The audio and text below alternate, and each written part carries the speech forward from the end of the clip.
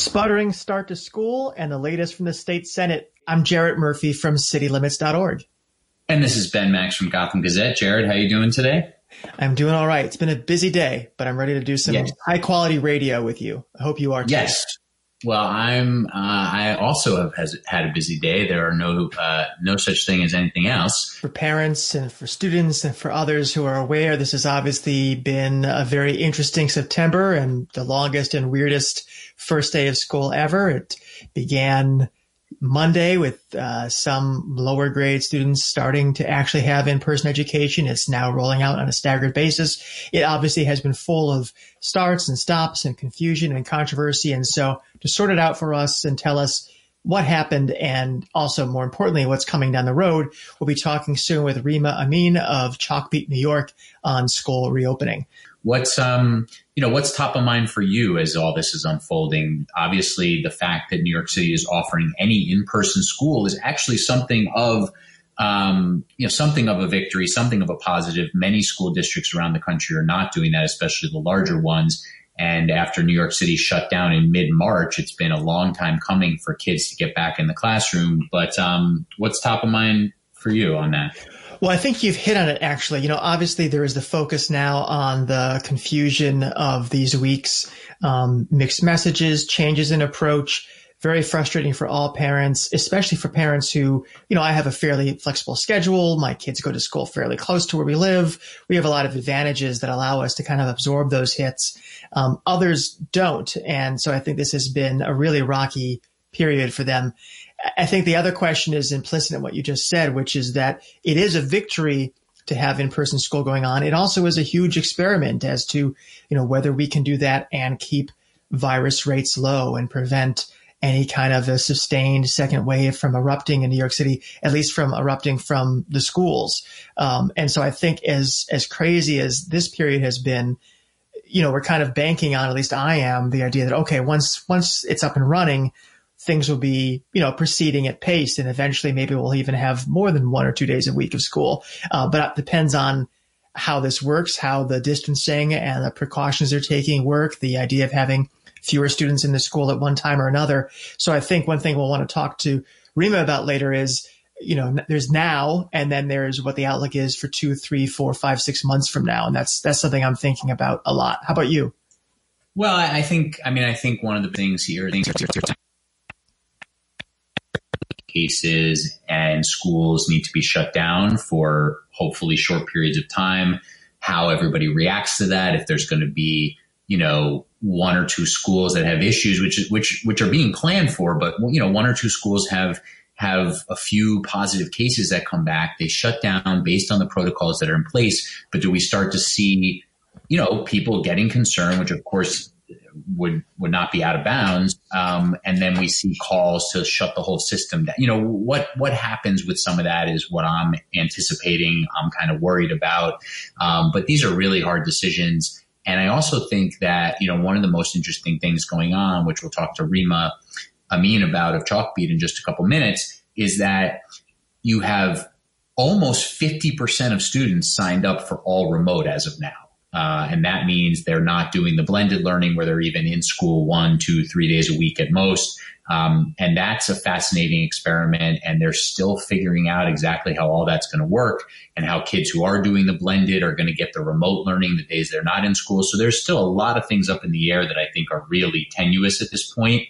And parents and students and teachers really need more consistency and clarity. And, that's just been part of the tragedy here is how poorly the planning and implementation has gone.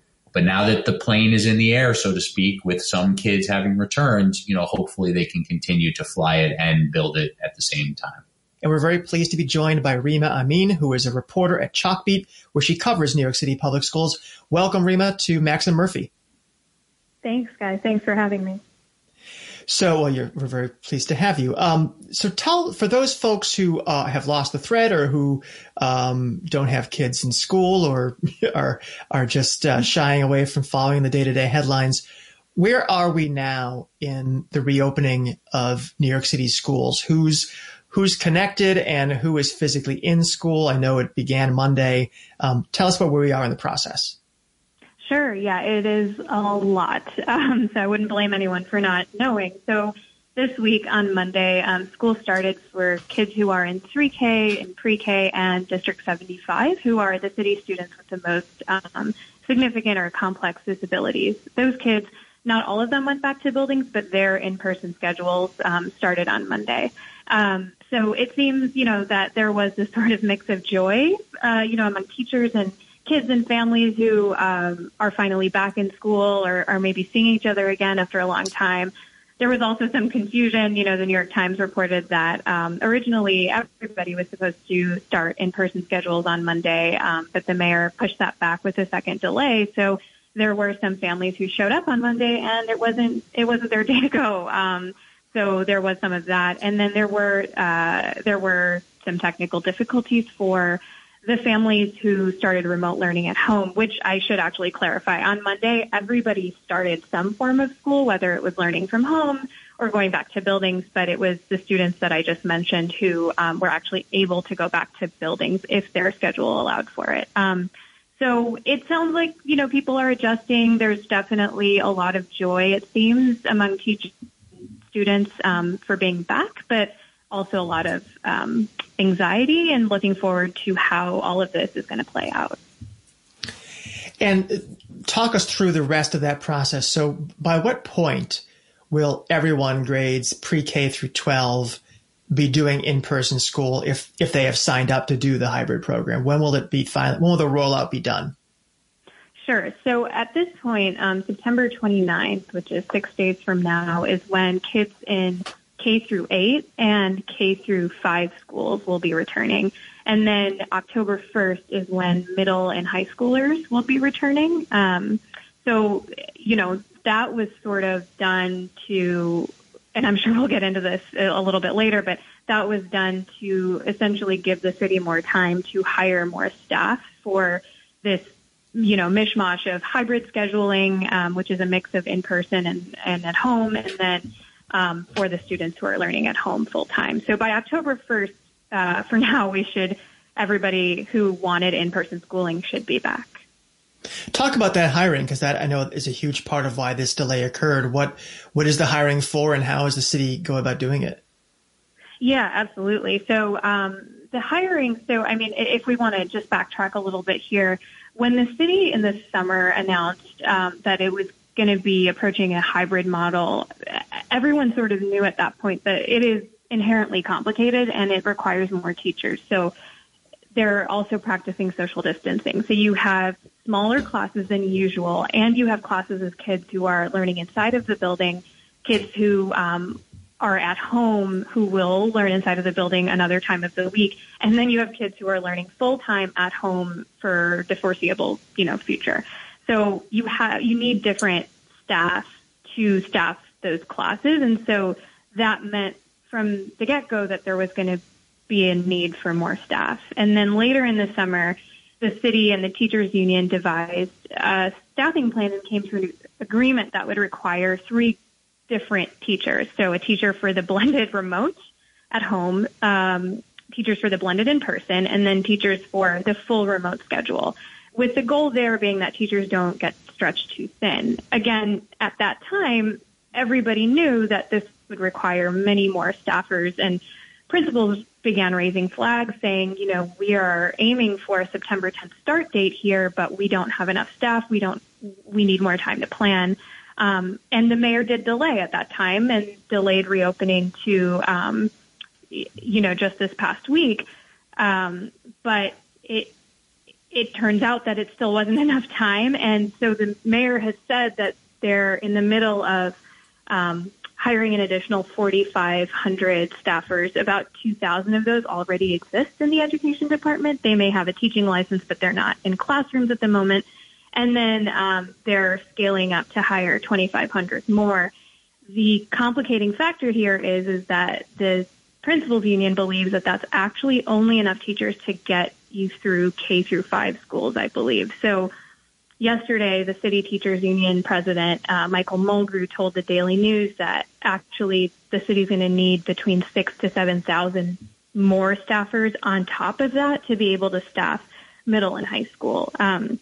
So I hope I haven't lost you yet here. No, that's fine. I guess just a couple follow-ups on that. One is just for folks who aren't familiar with the mechanics of it, why is it necessary, or why was it deemed necessary to have 3 different teachers? I mean, some would say, perhaps even me, couldn't the teacher who is teaching to the classroom that's in front of her also be broadcasting to the kids who are learning at home, whether they are the kids who eventually will be sitting in those seats a couple of days later, or whether they're the students who decided to go online only? What's the rationale for having more than one teacher to do that?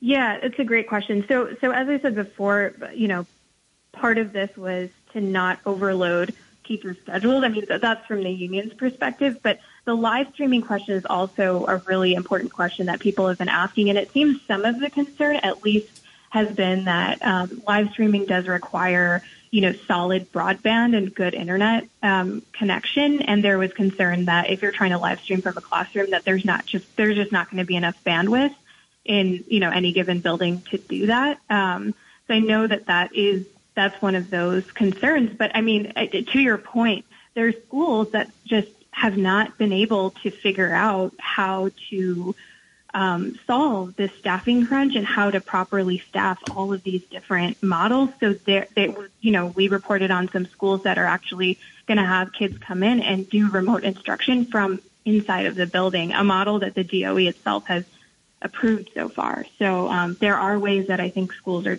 trying to get around this. So the 46% of students have signed up to do the remote only. How does that fit in with the expectations the DOE have? Do you have a sense was it expected that nearly half of students would be staying at home? Yeah. So if you remember earlier in the summer when the mayor began talking about the hybrid schedule, the DOE put out a survey to sort of ask families, how do you feel about what we're thinking about doing for the fall? And the mayor kept touting this statistic saying that 75% of families want to be back in school. And so first of all, that was a little bit flawed. That's not exactly what the survey asked. It asked families for their varying comfort levels, and 75% indicated some sort of comfort level of being back. And so that was sort of the expectation that the city publicly said or publicly thought would happen. And so originally it was, I believe, close to that when the city first released the statistics about okay, here's who's choosing to opt for full remote. And since then, the numbers have actually grown, and it's nearing this 50-50 split of 50% of kids doing all remote and 50% doing blended. And I think that's probably for different reasons. There's probably not some families may not feel a lot of confidence in the city's plans because there's been, repeated delays. There might be some families who just feel like maybe they have safety concerns or maybe they just feel like it's more feasible for them to be at home. You've done some reporting on the question of, obviously, for all students, whether they are online only or whether they're bouncing back and forth between in-person and some days at home, having that device is critical. And there are still kids that don't, right? Which seems crazy. How's that possible? Yeah, great question. I had the same one.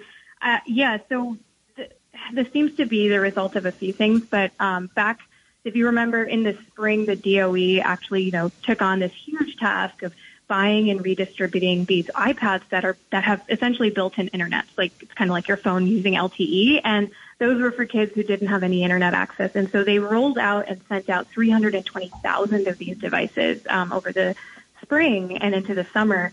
But in the summer, the DOE announced that this responsibility for figuring out family requests and fulfilling device requests was actually going to be on principals now. And they said that this was an ask of principals, but they also said that it would just be easier for them to do this in their buildings. And the cost also now falls on individual principal budgets. And what principals told me in the reporting of the story you mentioned was that that this guidance was, I guess, buried in reams of other guidance that they get on a weekly basis through this digest. And many didn't realize that it was their responsibility to fulfill their requests until parents started calling them in August and saying, "Where's my device? I asked for it in July." So now you have principals who are, placing device requests. One principal said, I use Title I money, but that money doesn't get released until September 1st. So I, placed that order in September, and now we're waiting 3 weeks. But there's also principals who are chasing down devices that they handed out from their own school stock in the spring. I heard from a principal who said she had a student who moved to Michigan, and she took her device with her. And so she called the student and said, hey, I need you to mail that back. And there just seems to be a lot of cases of that, a lot of replacing broken iPads and other devices and lost devices. And then there are, sounds like some, there's a new enrollees, pre-K and K, kids who need a device who maybe didn't have one before.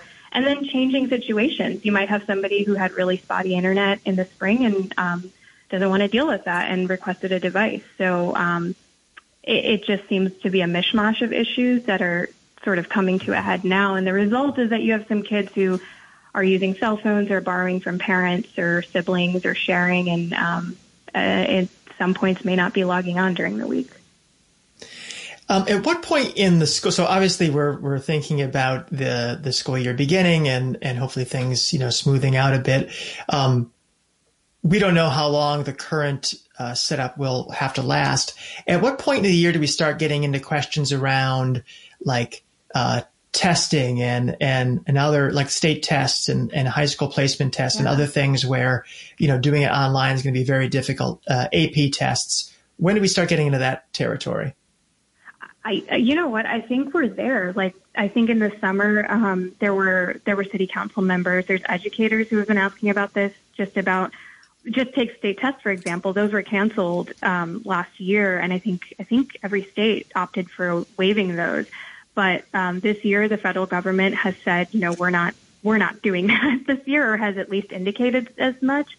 So I think people are saying, well, schools are still in this unknown territory. Are we really equipped to prepare for and administer state tests? But we haven't heard much from the state education department on this, about what's going to happen on that end. And, high school state tests we know are a factor for admissions. Admissions is another big open question this year that the DOE said it's still working on a plan on figuring out how admissions without state tests from last year are going to work. So these things, I think, are already on people's minds, and there's really no answer yet as to how schools are supposed to handle that.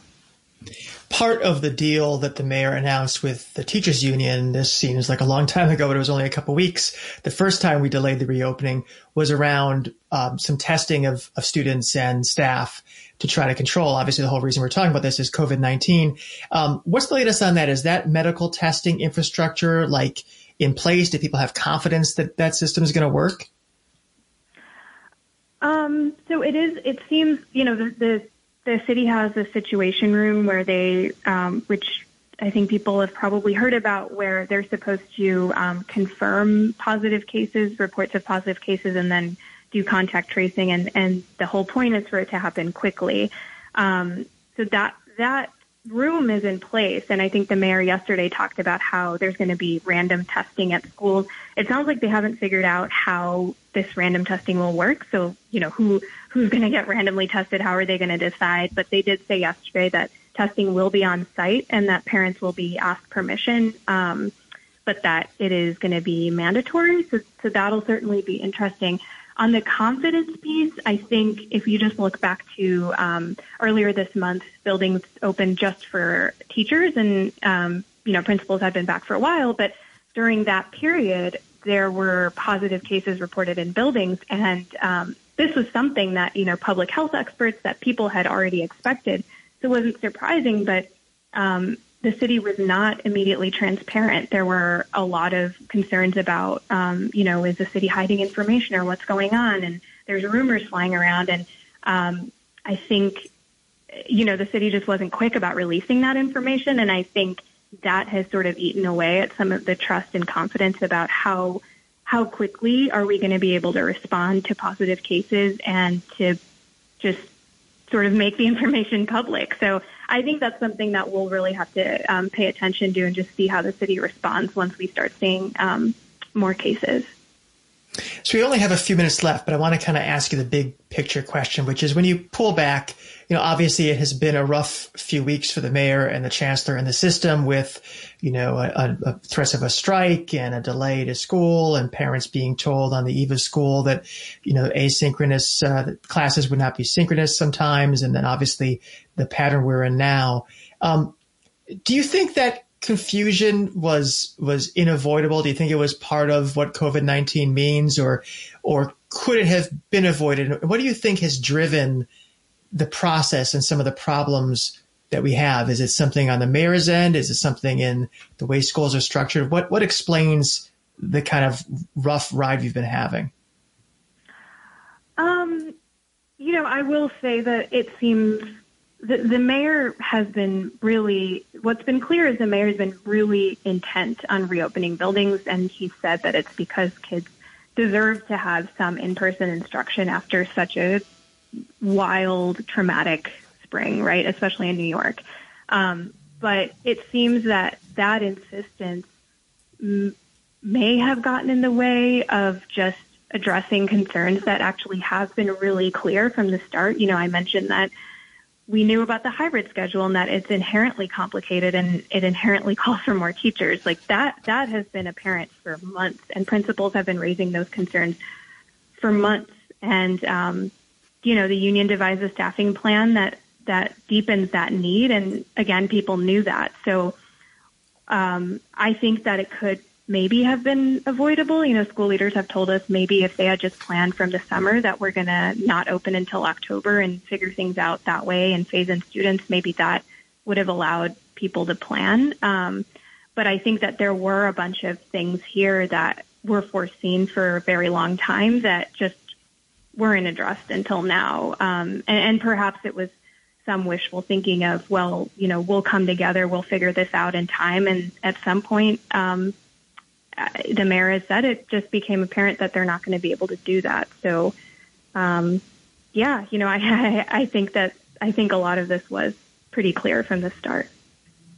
Well, it's a huge story and it's ongoing. Rima Amin from Chalkbeat, thank you so much for joining us and for all your reporting on it. I hope you'll be back soon. Thank you both. Thanks so much. Take care.